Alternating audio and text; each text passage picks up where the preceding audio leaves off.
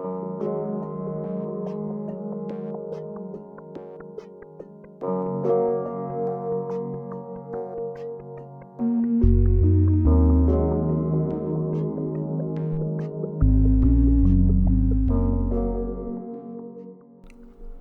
everyone, and welcome back to Processions. Today I'm going to be reading from Greg Grandin's The End of the Myth, From the Frontier to the Border Wall in the Mind of America.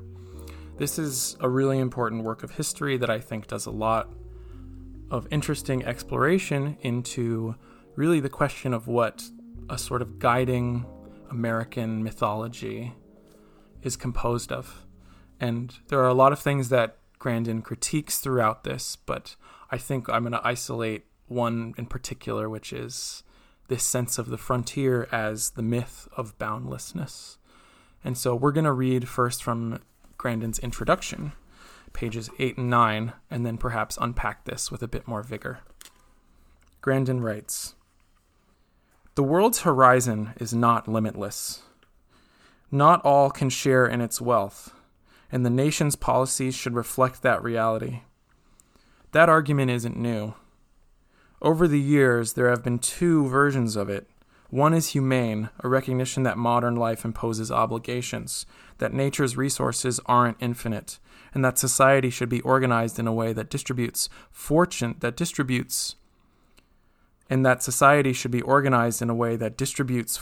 as fairly as possible. The other thinks that recognition of limits requires domination. Quote, 'To live past the end of your myth is a perilous thing,' unquote, the Canadian poet Anne Larson once said. With Trump, America finds itself at the end of its myth. To talk about the frontier is also to talk about capitalism, about its power and possibility and its promise of boundlessness. Donald Trump figured out that to talk about the border and to promise a wall was a way to acknowledge capitalism's limits, its pain, without having to challenge capitalism's terms.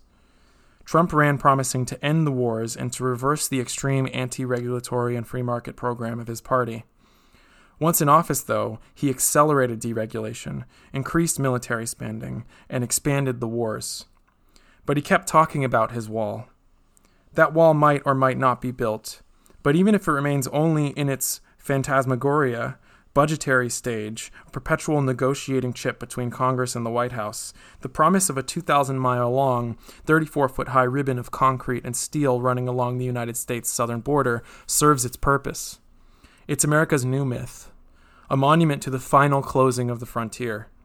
It is a symbol of a nation that used to believe that it has escaped history, or at least strode atop history, but now finds itself trapped by history, and of a people who used to think they were captains of the future, but now are prisoners of the past."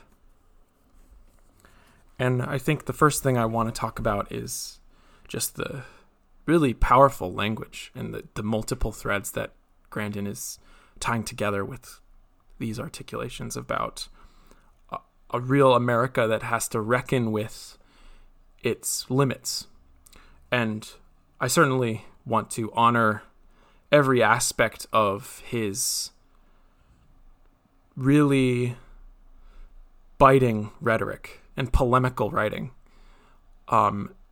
And I also want to say, though, that what's really interesting to me about this is Grandin also seems to be victim to the end of this myth, too. There's a real emotional tenor here in his critique of the boundlessness of ideology, that he is also trying to reckon with what it means to have limits and on what terms those limits are going to be essentially fought. Now, but I also want to say, right, the frontier myth, the myth of boundlessness, this is a quantitative articulation of boundlessness. We at Money on the Left, we talk about the boundless public center that is money. And we don't mean that in a spatial sense, right? Money is not infinite as resource. Money is not infinite as space. Space is relatively finite, but our capacity for inclusion qualitatively is abundant. It is infinite, right? It doesn't mean that if everything stays the same, we can print infinite money. This means that given our capacity over time to organize qualitatively with an infinite medium, we can account for difference. We can account for people who would traditionally be called migrants, right? But are just, I would want to say, people from a territory called Mexico or from South America who want to come to the United States. There is literal space and qualitative accounting space for everyone.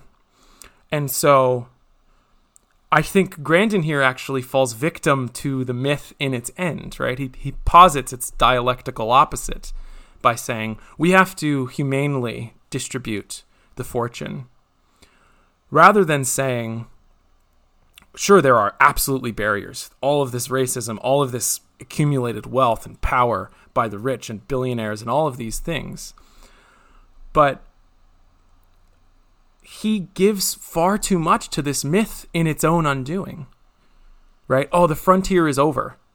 What that means is that there was a moment for him where the frontier was a source of infinity, of boundlessness. This was always a contingent, qualitative, bounded political program, and it still is. But the question is where it was bounded, right? It's bounded on a sort of humanity and a sense of human production. It's not bounded in a sense of qualitative abundance. And working through all the way, we can see how we can articulate a non-zero-sum vision. Because what Grandin is saying is that here's the world as it is. It's finite. Nature is finite. Resources are finite. Space is finite. And there are two ways we can go. We can choose to be humane about how we distribute the remaining fortunes, or we go through the path of domination. And I think if anyone's familiar with, social democratic redistributive policies, we've covered this on Superstructure many times, the zero-sum world means you have to articulate a common denominator that is maximally inclusive as possible, but necessarily is exclusionary. It necessarily is.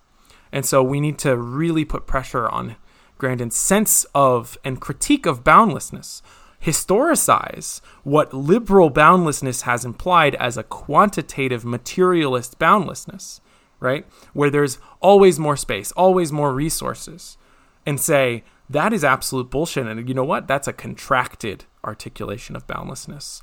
Instead, then opening the qualitative differentiation, the qualitative boundlessness that is money, and the qualitative capacity of accounting as a mode of accounting for difference, accounting for history, right? We can think about reparations exactly in this way, to then use a left MMT humanities articulation that says, no, boundlessness is not about space. Boundlessness is about difference, and we can account for that. All right. We'll see you tomorrow. Bye-bye.